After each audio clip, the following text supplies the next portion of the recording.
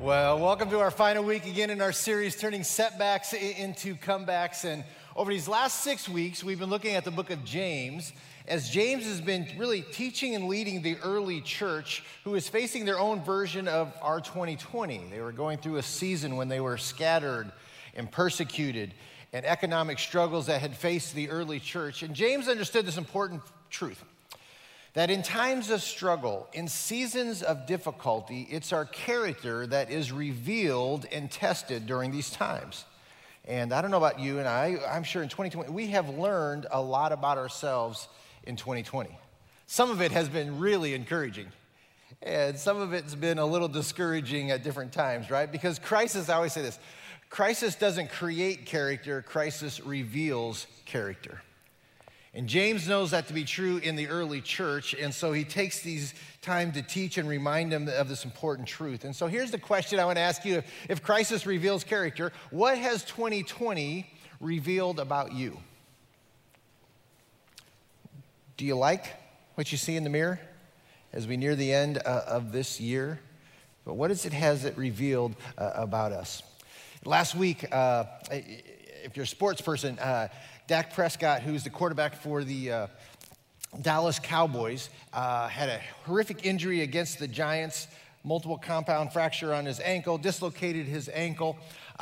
And Dak, at this moment, is experiencing a 2020 like many of us haven't, so he's out. What makes it so challenging for him is 2020 is a contract negotiating year for Dak and his contract. Some of the experts speculate that this injury cost him $144 million in contract opportunities for this next year. And I wanted to share a little bit today and let you hear a little bit of his testimony as our brother in Christ talks about how he is experiencing a setback and where he's finding his hope for his comeback. Watch this. What's up, everyone? Just want everyone to know that I'm doing well. And I can't thank you enough for all your love, your support, your prayers. Over the last few days, they've been more than overwhelming. Scott breaks the tackle. He picks up From teammates to family to friends to fans I don't know to former and current players around the league and players around all sports. I just wanted to say thank you. They're definitely appreciated and received well. Look at the love for him.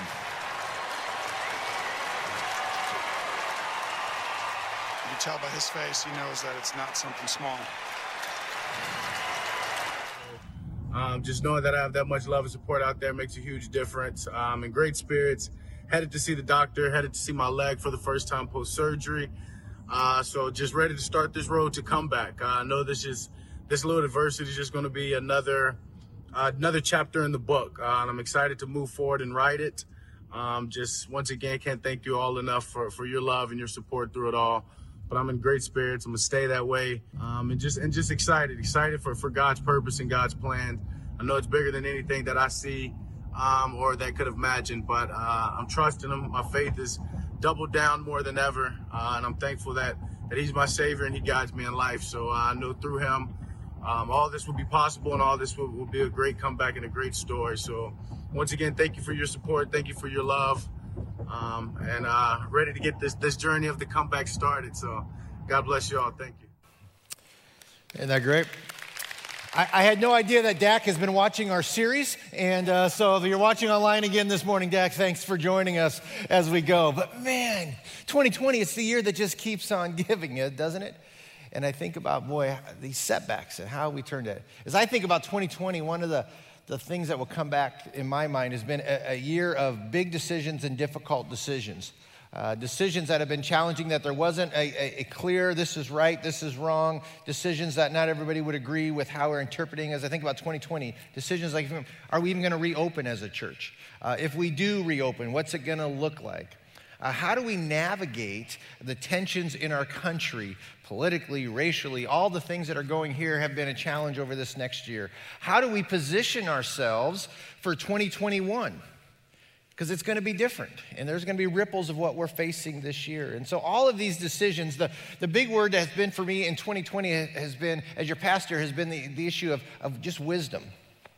God, help me to hear your voice And God, may your voice be louder than the voices that are rolling around in my head. May your voice be more clear than my voice of fear or insecurity, or maybe even greater than the voices of those that are around. For me, for 2020, God, will you clearly just break through the noise so I can hear clearly what you want from that?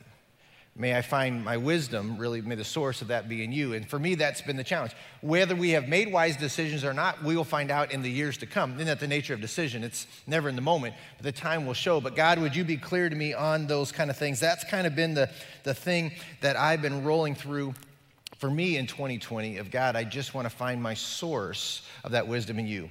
And James is going to talk about that same thing today, about where do we find the source of our wisdom. So if you got your Bibles, let's go to James chapter 3. If you got your phones, fire them up. Go to your favorite browser. Go on to lexcity.info. Again, if you're new with us, all of the sermon notes, all the details you can find right there on lexcity.info as we go.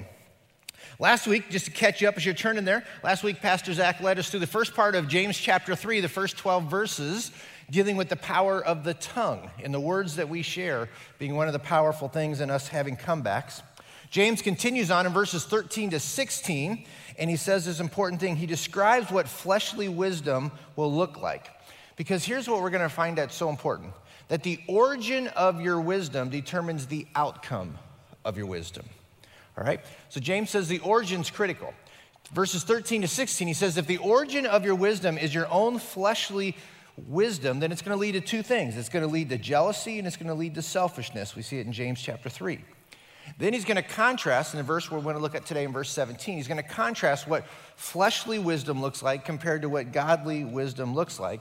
And James is going to give us today 6 indicators that you're living a life of wisdom that's found in the Lord. And so that's kind of where we want to go. And so as we look in verse 17 and give you these 6 this morning, can I encourage you, kind of take our time as we work through these. I want you to take some moments of self-evaluation, right? Out of these 6, some of them you're going to be so encouraged with. You're going to look back with this year and say, man, I'm really growing in this area. This is going well for me. Some of these out of the 6, you're going to say, ooh, a little bit of a growth area. As we go through these 6, can I just encourage you, elbows in, no elbowing the person next to you. Conviction comes from the Holy Spirit. It works a lot better that way, right? So just keep them close as we go. All right, James chapter 3, verse 17 says this. But the wisdom from above is first of all pure. It is also peace-loving, gentle at all times, and willing to yield to others. It is full of mercy and the fruit of good deeds. It shows no favoritism and is always sincere. And it's interesting to me what James starts off. Out of all the 6, he starts off with this idea. He starts with purity. Look at that first part. He says, first of all, pure. This is what's true of wisdom. Holiness, righteousness, purity is the beginning of wisdom. And I think it's really critical that James starts with this, especially when it deals with the setbacks of our lives. Because, let me say it to you lovingly, some of the setbacks that you're facing in your life are not an issue of circumstances, they're an issue of sin in your life. The Bible teaches so clearly that one of the consequences of sinful behavior and thinking is pain, setbacks, and challenges that come our way, that it's the fruit that's produced by ungodly living. So in 2020, listen, some of the things that we have faced have been out of our control, and some things we have contributed to. James starts out, look what Galatians chapter 6 says. I love it. It says it there. It says, don't be misled. You cannot mock the justice of God. You will always harvest what you plant. Those of you who live only to satisfy their own sinful nature will harvest decay and death from that sinful nature. But those who live to please the Spirit will harvest everlasting life from the Spirit. Easy way to remember it is simply this. Holiness leads to happiness, and sinfulness leads to sadness. So James says, over a period of time, holiness is going to lead to happiness in your life. Sinfulness is going to lead to sadness. So when setbacks come, the encouragement as we begin, and James reminds us, let us look within first before we blame everything on the outside. He says, when struggles come, just take a moment. Self-evaluation. God, is there something in me that's contributing? God, is there places in my life where the sinfulness of my choices and decisions, I want to start with me before I begin to look outward and blame those things. Number 2, he says, first of all, it's pure. Number 2, it's also peace-loving. It's also peace-loving. What a timely word for us today, this idea of what wisdom looks like. Now listen, here's what it means. So to loving peace means simply this, that you don't antagonize others towards anger, all right? You're not always looking for a fight. You're not always looking to debate. The ultimate goal of every conversation, this is amazing, the ultimate goal of every conversation is not to be right and to always have the last word. Everything in life is not a competition. You do not have to declare a winner and loser on everything that happens in life, right? So for all of my social media warriors out there, can I just remind you Psalms 29? Psalms 29 verse 11 says this, "Fools vent their anger, but the wise quietly hold it back." Fools vent their anger, but the wise quietly hold it back. Can I just encourage you for my social media warriors, listen, don't waste your emotional energy and your brain cells on fools. It's just not worth it. It's just there's better things to do with your life and your time. The Bible says they're just foolish and they won't get it. But the peace that James is talking about is much deeper than just that. He's not talking about this idea that we just hold back, that we just hold our tongue, that we just push it all and keep it within us. He's talking about a true kind of peace. That's how we know we're experiencing this. A true kind of peace that's not easily offended. A true kind of peace is not defensive when it's challenged. It doesn't always walk around with a chip on its shoulder. A true kind of peace is something that is within, that overflows to the things that are outside of us. That's why peacemakers are so rare. That's why people who are peacemakers are such a joy and a blessing at times of turmoil and unrest. When everyone is turning inward on each other, James says the beauty of a peacemaker is they are somebody who will bring mutual perspective and insight. And these kind of people can do this. Don't miss this. They can do this because they are first at peace with God, and then they're at peace with themselves, and so they can be at peace with others. When I struggle to be at peace with others, I've got to start and remind, if I'm not at peace with God at first, I'm in trouble. If I'm not at peace with myself, it can't be an overflow of what I'm experiencing in my own life. And so James says, boy, this is such a gift. He says, number two, the idea of wisdom also is peace-loving. Number three, he says, it's gentle at all times. 18th century poet Matthew Arnold referred to gentleness as this, as a sweet reasonableness. And I love this idea.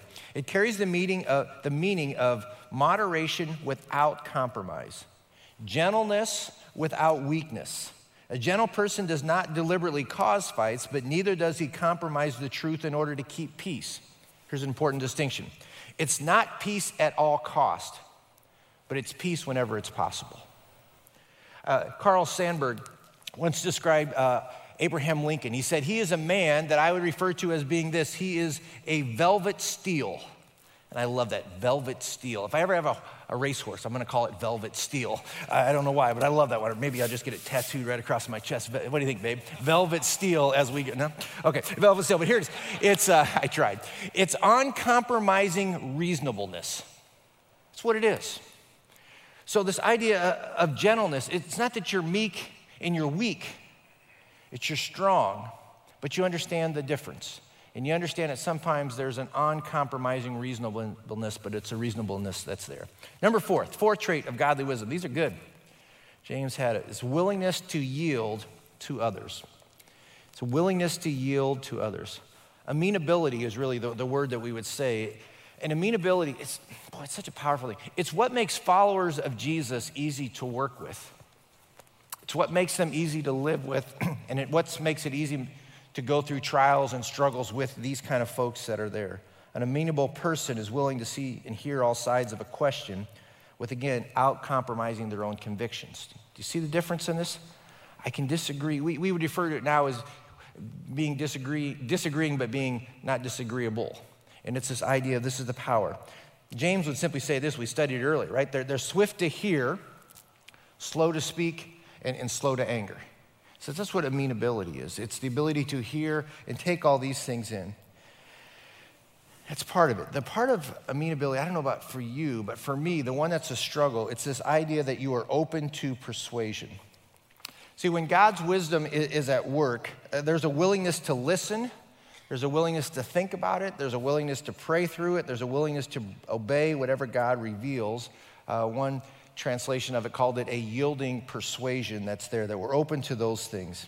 So here's the question. When is the last time you have ever changed your mind on an issue or a topic or a concept? I don't know about you. The older I get, that's a little less. I seem to get more set in my ideology and my thinking. Now, this isn't a problem because I'm always right, but for some it could be. You ever know that kind of feeling? It's terrible. But seriously, in our hearts, James says wisdom. We've got to remain humble and we've got to remain teachable.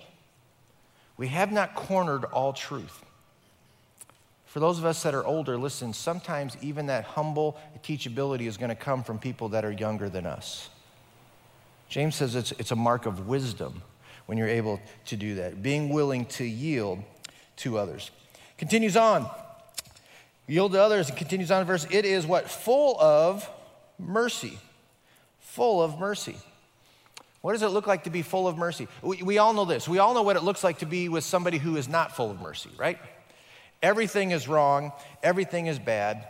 Can't find anything right at work. Nothing's right at the family. Nothing's right at church. Just the world is that way.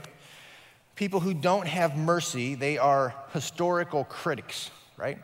They can remember everything from the past that you have done wrong, and they have an amazing memory towards this. That's very historical in what they do. But listen, mercy is different. Mercy gives people what they need in the moment, not what they necessarily deserve, right? It's the beauty of God's mercy to us. He gives us what we need in that moment, not necessarily always what we deserve.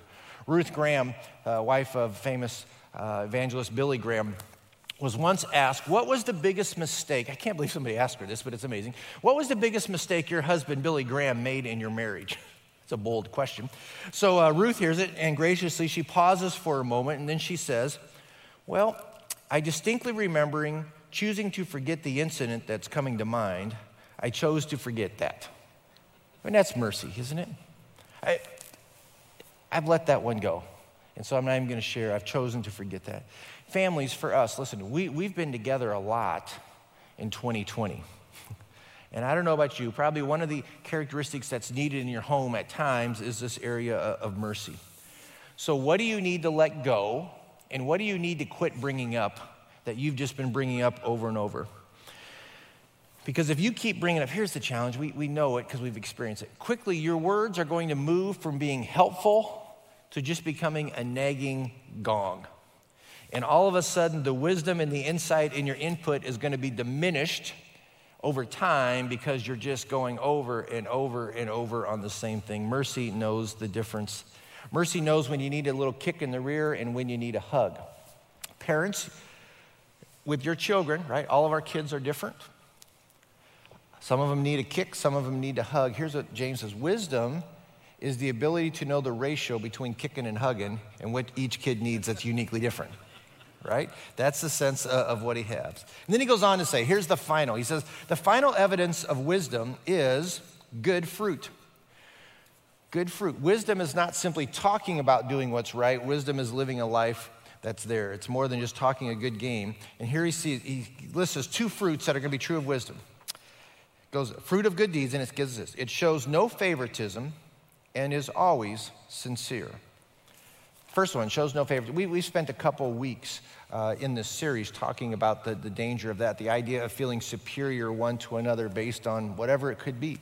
Race, it could be wealth, it could be gender, it could be you fill in the blank. James says that's a danger when you begin to feel superior. The reminder is we need to be reminded at the foot of the cross we are all equal sinners who need saving by the grace of God, that we are created in the image of God, and in that creates our worth and our value and our equality. We talked a little bit about that.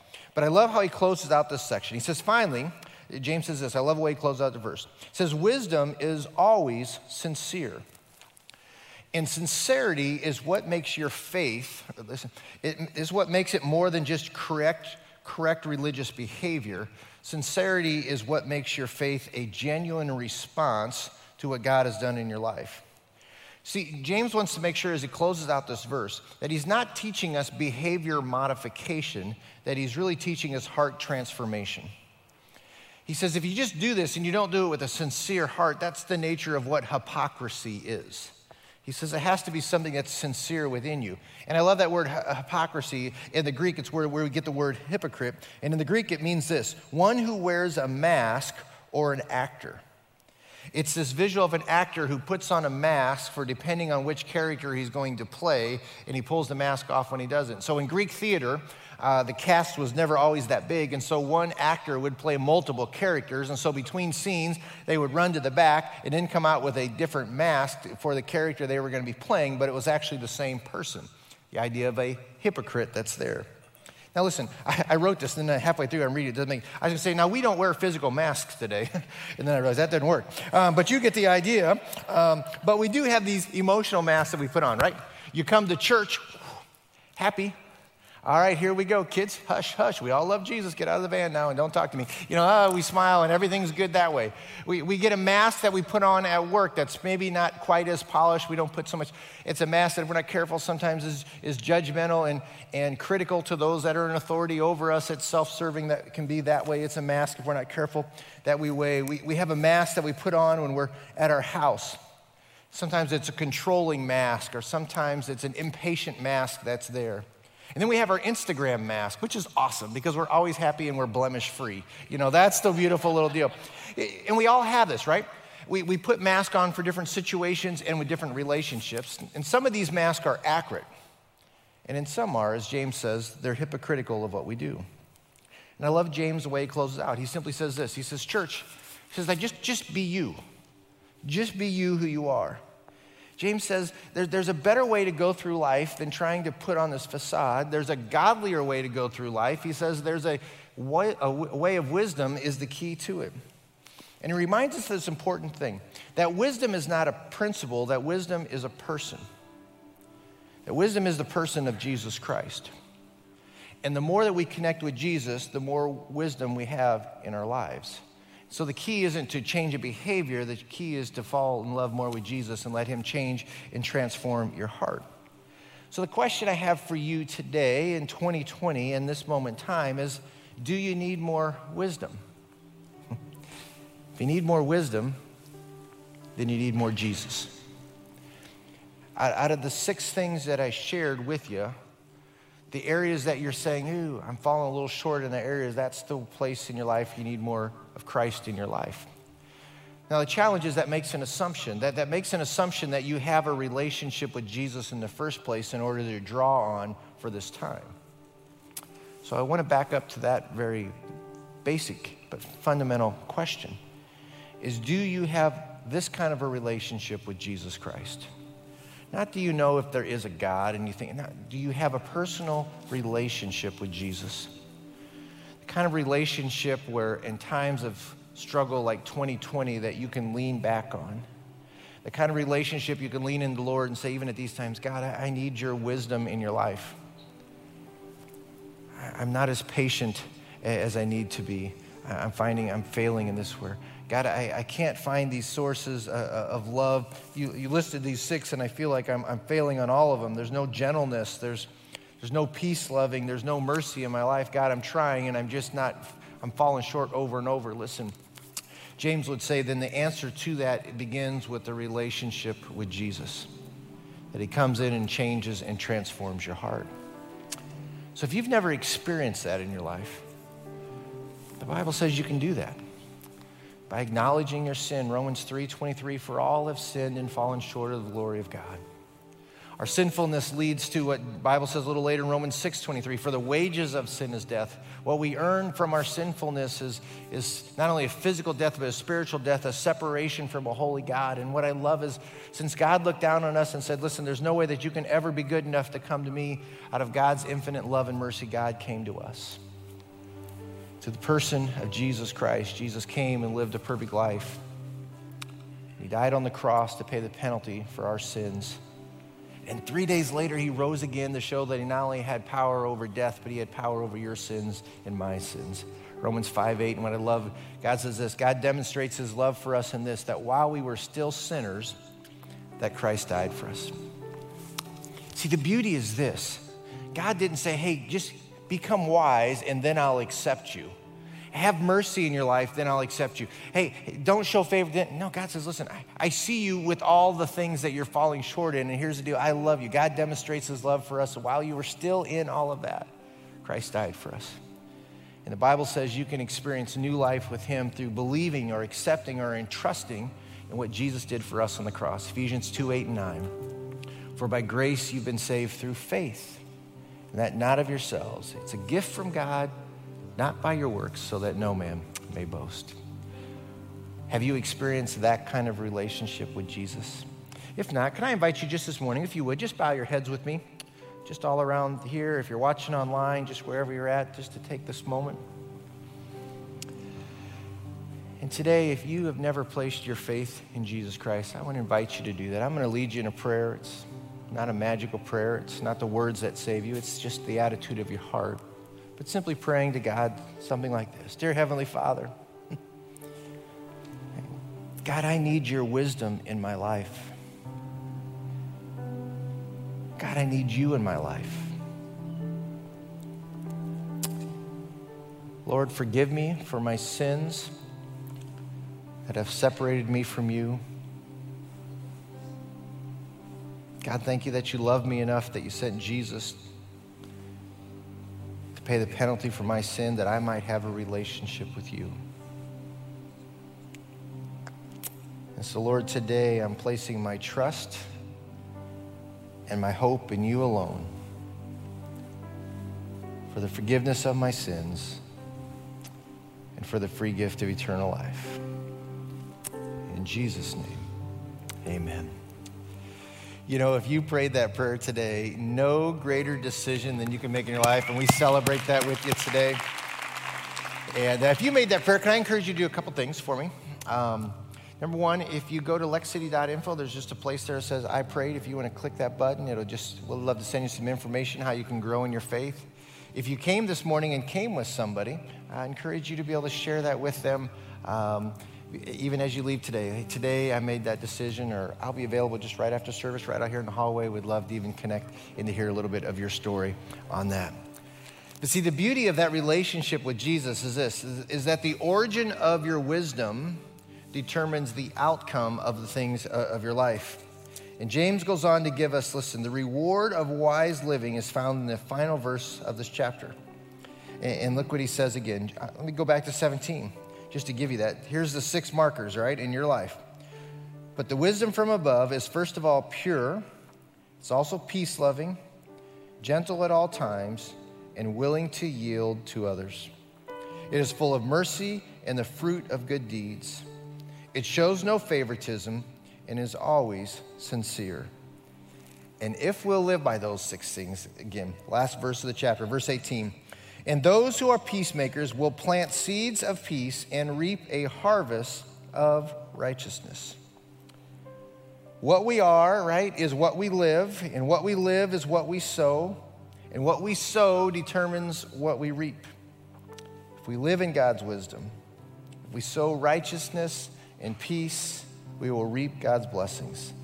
And James says this is the key to turning setbacks into comebacks. Let's pray together. And just as we take these moments, I ask maybe for some of you that made that decision today, I was just thinking about it. I'd love to be able to just remember and even pray for you this week. And, today, if you made that decision to place your faith in Christ for the very first time, would you be willing just to put your hand up and down that I could just remember even this week and celebrate that with you? Anybody here today on that? Awesome. Father, today we are reminded of the importance of wisdom. A wisdom, though, that only comes from your heart to ours. A wisdom that shows gentleness and patience. A wisdom that produces peace in a time of turmoil and upheaval. And God, in 2020, what a rare and what an attractional characteristic of who you are to be in our culture and our time. And so, God, I pray for us as your followers. May this week, in the months to come, in our interactions with people and circumstances, may we be men and women of wisdom, that the world would see, that the world would notice, and that the world would be drawn to our Savior, because there's something distinctly different. So God, this week, help us to be reminded that what we sow will be what we reap. So use us today for your glory. In your name we pray. Amen.